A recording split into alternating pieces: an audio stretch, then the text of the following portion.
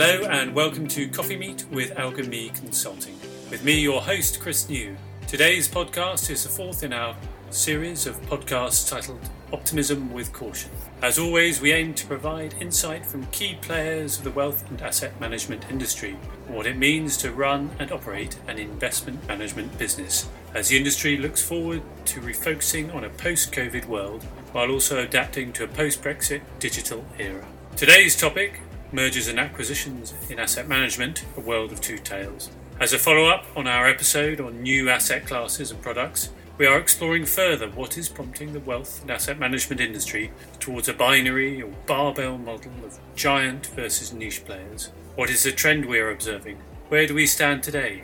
Who are the players on this world stage? And maybe most importantly, what are the implications from an investor perspective and more broadly from a stakeholder perspective? Today, we are very lucky to be joined over Zoom by two senior industry participants whose careers in the wealth and asset management sector were almost tailor-made for this podcast. First off, we have Ed Moyson, financial journalist, associate editor at Ignites Europe of the FT Group, and former fund researcher and history in the fund asset management sector. So good morning, Ed. Good morning, Chris. Thank you for having me. That's a pleasure. Also, we're lucky to have Antoine Dupont-Madinier, who is Managing Director and lead of the investment banking and Muir Gordon with the focus on wealth and asset management. Good morning, Antoine. Morning, Chris. Pleasure to speak with you. Before we sort of go into the main body, it would be great if you could give me a little introduction into your careers, an elevator pitch, if you will. So, Ed, perhaps you can give us your story first, and what is it that you're passionate about in the wealth and asset management sector? Well, as you mentioned, I'm a journalist covering the asset management industry for Ignites Europe. That's a daily news service just looking at the business of asset management in Europe. I've been doing that for about 5 years,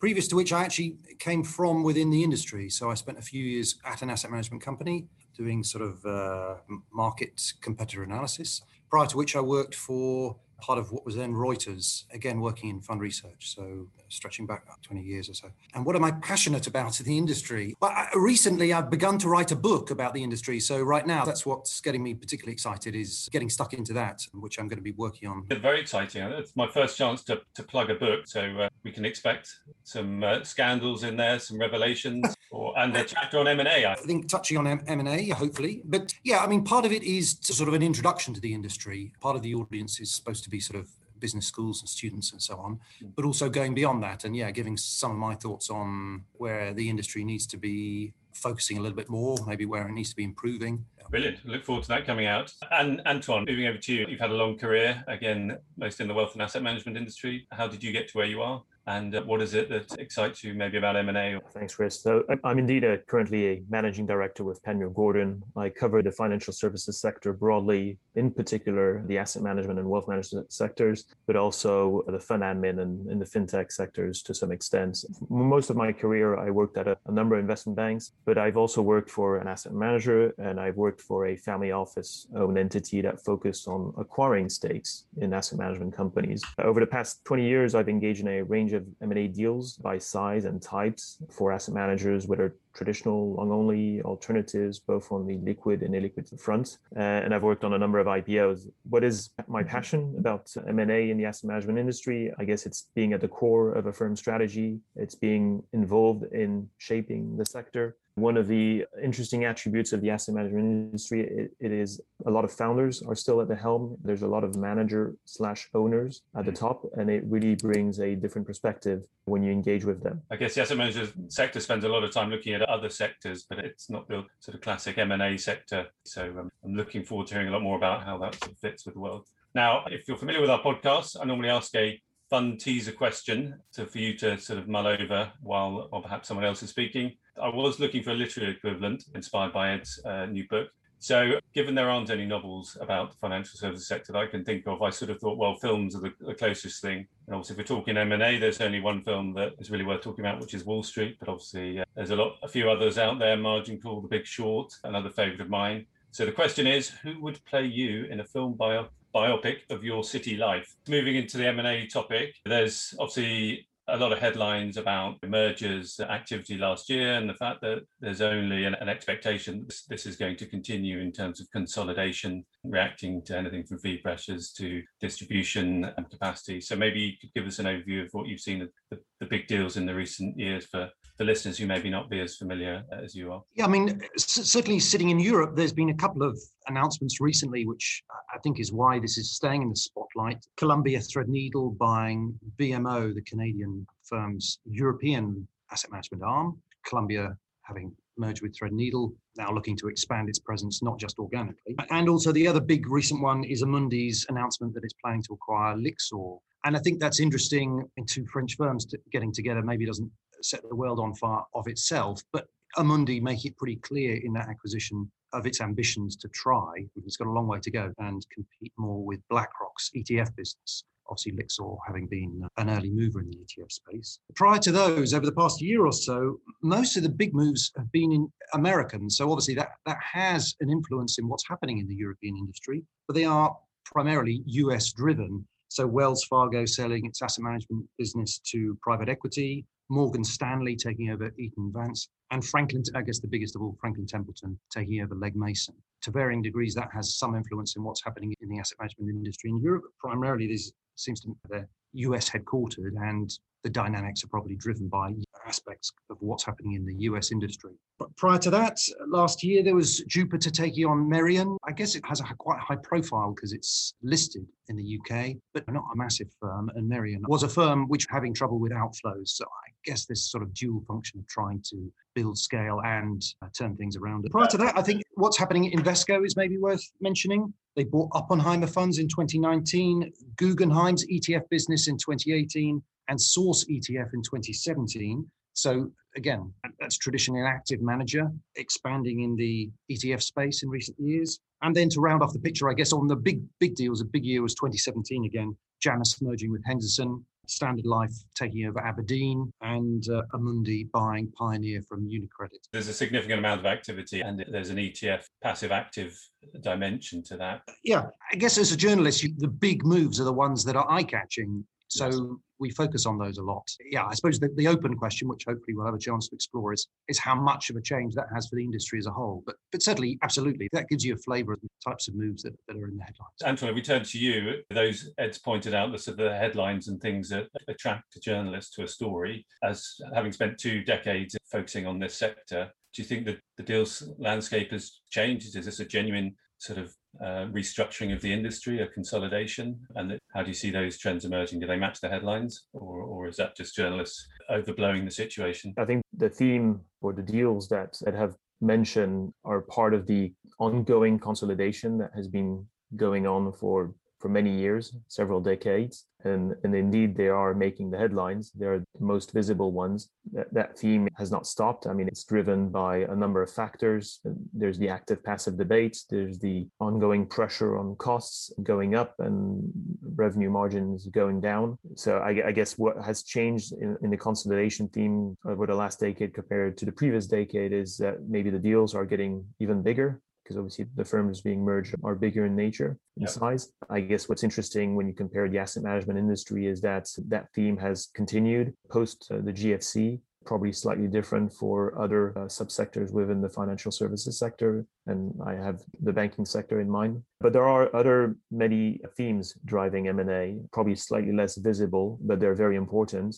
Another one would be within the alternative asset management industry, the shift to private markets. And that's probably the difference you would make between illiquid alternatives and liquid alternatives. 2 decades ago, there was a lot of interest for liquid alternatives, hedge fund strategies. Over the last decade, deals have shifted around illiquid alternatives, or private equity strategies, real estate, private debt, infrastructure. So we've seen a lot of activity in that space. Another important theme that has driven a lot of M&A is the minority stake buying game. I guess it was 20 years ago quite niche, and it's gone mainstream over the past 10 years. I think there's a rumored $25 billion of dry powder, which is still available and to be deployed. So for those who aren't familiar, so the minority stake is where you're literally buying a minority stake in a company, and that is your fund strategy as opposed to completely a diversified liquid portfolio of assets. Exactly. And what we've seen over the past 10 years is a rise of dedicated buyers in that strategy, and they have themselves raised a lot of capital. And that has certainly helped creating is the market already existed, but it certainly has helped making more of a market than there was before of buyers and sellers of minority stakes. So these two themes, I think, have fueled a lot of M&A activity. And I guess one which is sort of adjacent is what's going on in terms of IPOs, because even though obviously it's not M&A, but the objective of an IPO can sometimes fulfill the objectives of what you're trying to do via M&A. And I would say, again, 2 decades ago, we've seen a lot of managers, independent managers, IPO, both in the UK and in the US. Over the last decade, there's been slightly less activity. There's been Foresight, that IPO at the beginning of the year, and Investec, that was more of a sub-IPO, so quite different. So clearly it might have been impacted by the fact that over the last decade, the minority stake players might have positioned themselves as an alternative to an IPO for managers who wanted to just sell a minority stake. And what will be interesting is to see what will happen with SPACs, because they have raised a lot of capital and they might lure a number of asset managers into going down that route. That is actually one deal I have in mind at the moment, which sort of brings three themes, at least in one situation, which is Dial, which is a minority stake buyer that is merging with All Rock, which is one of their affiliates, and which is reversing in Altamar, which is a SPAC.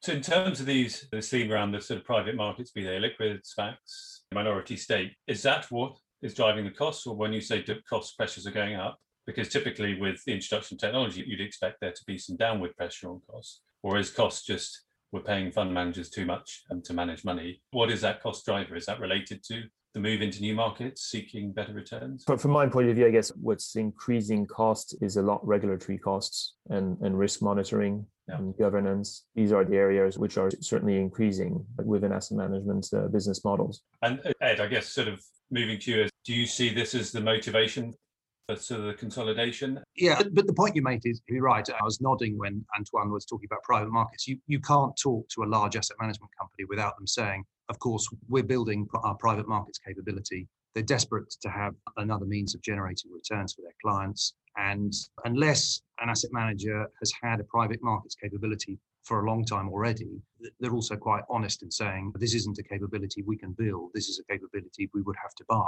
And you'd definitely be expecting more acquisitions in that area as a result if firms are wanting to build up those capabilities. So that brings us nicely to what is the buyer's motivation for buyers and sellers. So, and we talk about buying capability. I know if you're buying capability in private markets, which we sort of alluded to, I guess there's this question around ESG. If we maybe look at Federated Hermes, maybe there's only a couple of players, so that isn't a theme, but it's theme around buying capability. Is that the motivation, or is it around distribution? So Antoine, I go in terms of your clients and targets, what is the motivation for the buyers and the sellers? There are multiple, and they will vary from one deal to another quite greatly. From the buyer's perspective, we've touched on the fee pressure and the rising costs, which is pushing a number of players to build larger businesses and achieve economies of scale. The acquiring capabilities is clearly a big motivation. And I guess what makes private markets different to sort of the more liquid markets is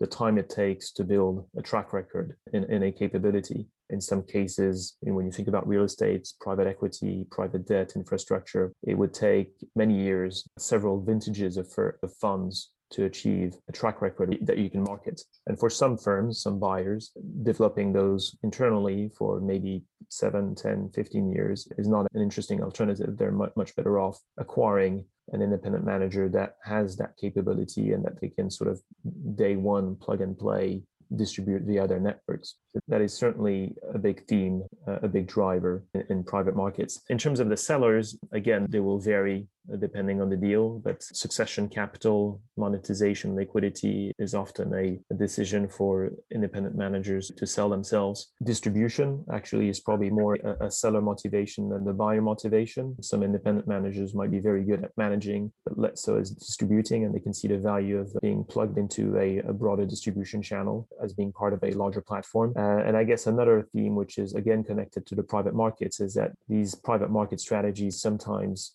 consume seed capital or anchor capital. And if you're able to launch a new fund with some seed or anchor capital, you have a multiplier effect on the total fund you can raise. Some of those independent managers do not have that seed or anchor capital. They might find it teaming up with the right strategic partner. So that sort of acceleration capital can be another motivation for sellers, for independent managers to sell themselves. The track record piece, in terms of rather than going for organic growth, the driver behind M&A, actually an industry which you would consider is there's not a lot of overhead or fixed costs. And rather than just buying a team and moving a team into your organization, actually there is a huge fixed cost in terms of building up that track record. Is that what differentiates this industry from other M&A industries? To some extent, yes. I think in any industry, you can do team lift outs to accelerate development as an alternative to being purely organic. But as I said, in the case of private market strategies, a track record that you can sell to investors sometimes can only be achieved over maybe a decade. And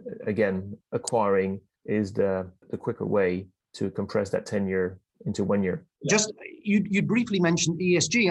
I don't know if that's something we were going to come on to later, but I think that is an interesting point. I remember a couple of years ago speaking to a few M&A experts, not Antoine, sadly, I didn't know him at the time, but who were saying that it's logical and you would expect that some of these smaller ESG as sort of a catch-all term, ESG, environmental social governance experts, that those smaller firms were likely to be scooped up before long. If that's been happening, it's certainly not very apparent to me. I think Federated Hermes is a very interesting example of where a US firm has absolutely gone fishing across the pond to do exactly that. It gives them further scale in Europe, but I would imagine much more so is Federated Hermes' reputation and expertise on stewardship and ESG capabilities. I just one other thought as well on the costs element. I think, just so it's clear in my mind, I think there's two elements here. There's one, the operational costs of a business and why you would want to acquire another firm. But also there's the fee pressure, i.e. pressure on fees of mutual funds. And that is a driver of consolidation as well, that active managers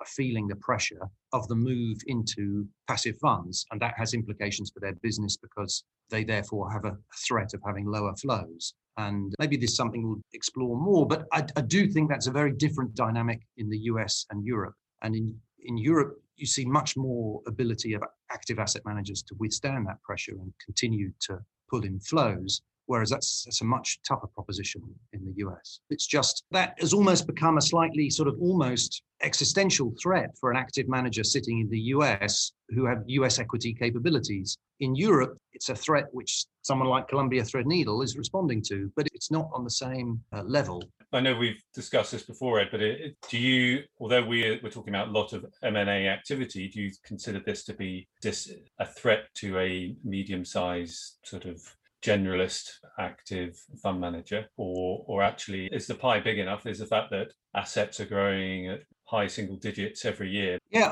I think part of what you're touching on there comes back to this, something that Morgan Stanley were writing about 15, 20 years ago, is the barbellization of the industry, of a move to massive firms on the one side and small specialists on the other, which on the face of it seems very sensible. But I think it's worth putting forward the argument that whilst the underlying analysis that they were doing for that research seems sound, I think the conclusion is pretty superficial. And, it's just not really happened. So certainly when I'm looking at the European funds industry, it just doesn't really happen in terms of people, as a result of that barbellization, the moves at the two ends, that therefore the people in the middle get squeezed. There are lots of medium-sized firms in Europe that are doing very well. Does that mean that if you're a medium-sized firm with funds that aren't very good, you're going to do badly? Well, yes, you are going to do badly. But that's a reflection of the dynamics of you not having very good performance. It's not to do with your scale. And that doesn't mean that they want to get bigger to increase their revenues and protect themselves from the rise of passives.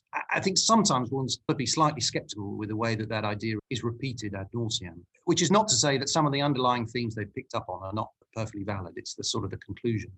So it sounds like there is room for all. And that brings me on to my next topic, which is there's another pressure in the industry, potentially. I don't know whether you'll agree with this, Anton, is we talk about fintech and even big tech in terms of whether the likes of Google, Amazon will ever enter this industry in terms of distribution, given their capability around technology, their sort of huge sort of cash piles, balance sheets, which could finance this kind of entry. Is this something that could, again, change the M&A landscape? There's a couple of things going on. I think there's obviously fintech mirrors the entire financial services industry. So it could be broken down in a number of subsectors, just like the financial services sector is. We haven't seen fintech companies very much, or a lot of them, disrupting the asset management industry or disrupting the investment management process. They've been more focused on the middle office, back office, sometimes distribution aspects of the asset management industry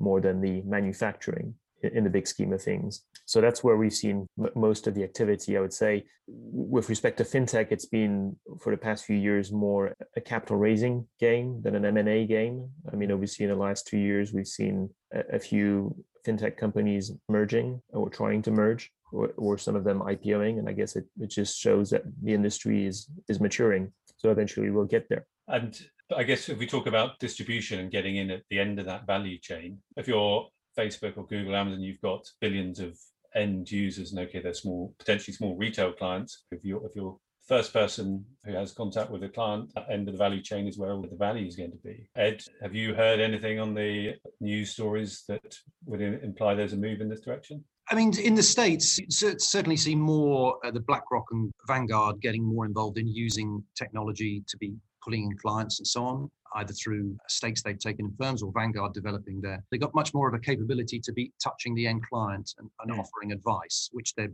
developing in the UK now as well. So there's that element of using technology to attract clients. Often you hear asset managers say, well, the likes of Google isn't going to get involved in asset management because it's a heavily regulated industry and they wouldn't want to manage funds. Obviously, the Google threat is to subvert the whole asset management industry and go direct to the client without using an investment fund. Potentially, I don't know, sucking in money from Reddit and directing it into a particular stock or into a particular someone else's fund or something like that. But that's, I guess, is the threat. It's just to not use mutual funds at all or ETFs at all. So far, what we do see as a sort of a tech sort of threat is the rise of robo-advisors. But in Europe anyway, the amount of money they've raised is small, and generally they don't replace the asset manager. They act as the intermediary, which then feeds money into ETFs or, to a lesser extent, mutual funds. So if it's that sort of development that we see, then that's not really a threat to asset managers at all. That's it's a way of